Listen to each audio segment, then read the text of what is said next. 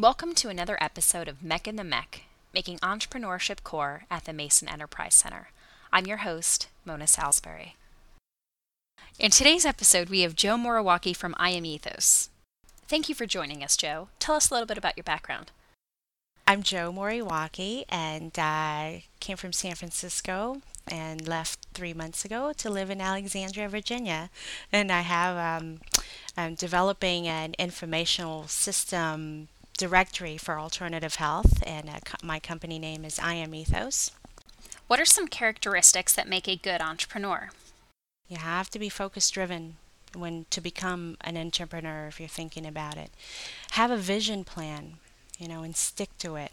A lot of times when we have a vision plan, it's great, like what happened 2 years ago to me. It's fine and dandy, but until you really implement it, when you have that passion with it, that you take action. So having a vision plan and just being focused and goal oriented, even to a point where you just have to be laser focused on what you're doing. I mean, I'm not saying get rid of all the other stuff in your life. No, I'm just saying try to integrate that with what you want to do. How did you go about networking, and do you have any advice about networking? I signed up for meetup groups, and I belong to a lot of the spiritual and holistic associations. And in that, I started going to classes. And then some of the classes that I went to, a woman invited me to a women's network, business network association. So really the key is, the bottom line is, go to as many associations as you want, because you don't know which one they will lead you to. And then you just discern along the way which ones work and which don't work for you. And then so you won't waste your time doing that. Can you recommend some books for entrepreneurs? There are 3 books that I recommend for entrepreneurs. One is called Built to Serve, and it's by Dan Sanders.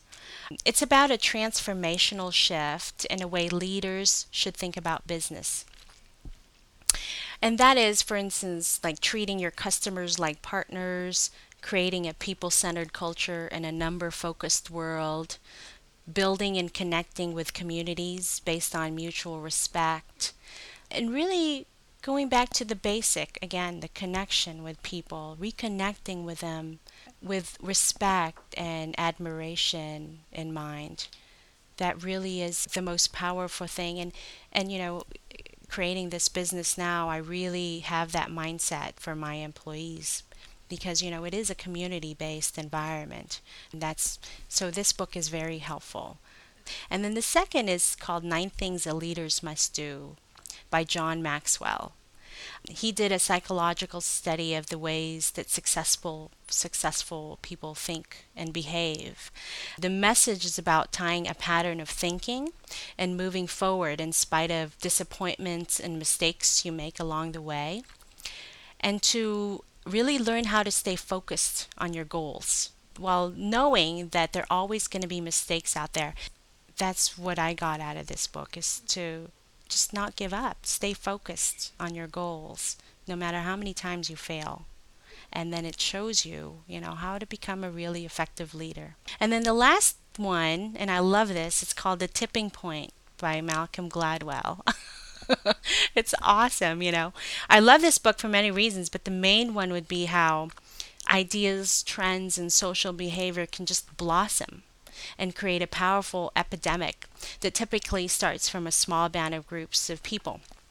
And I love how the author talks about, again, connections, and how as a society we often run into connectors out there who seem to have connections with everybody.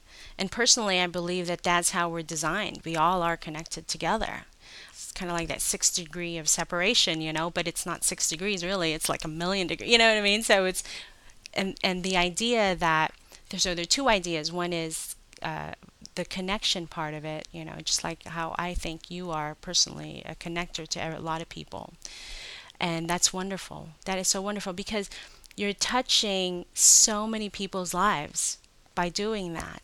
And sometimes you don't even realize it, because once you touch one person and then the other person touches another and another, it all just culminates into the one big huge connection for everybody, and that's wonderful. I love that concept.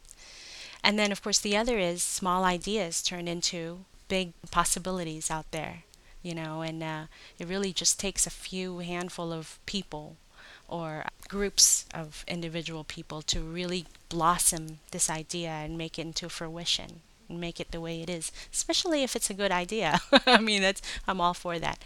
Jo, thanks so much for joining us today on this episode of MEC and the MEC and giving your insight to the entrepreneurs that listen to this podcast. We hope that you will join us next time for our next episode of MEC and the MEC, making entrepreneurship core at the Mason Enterprise Center. Until then, make a difference.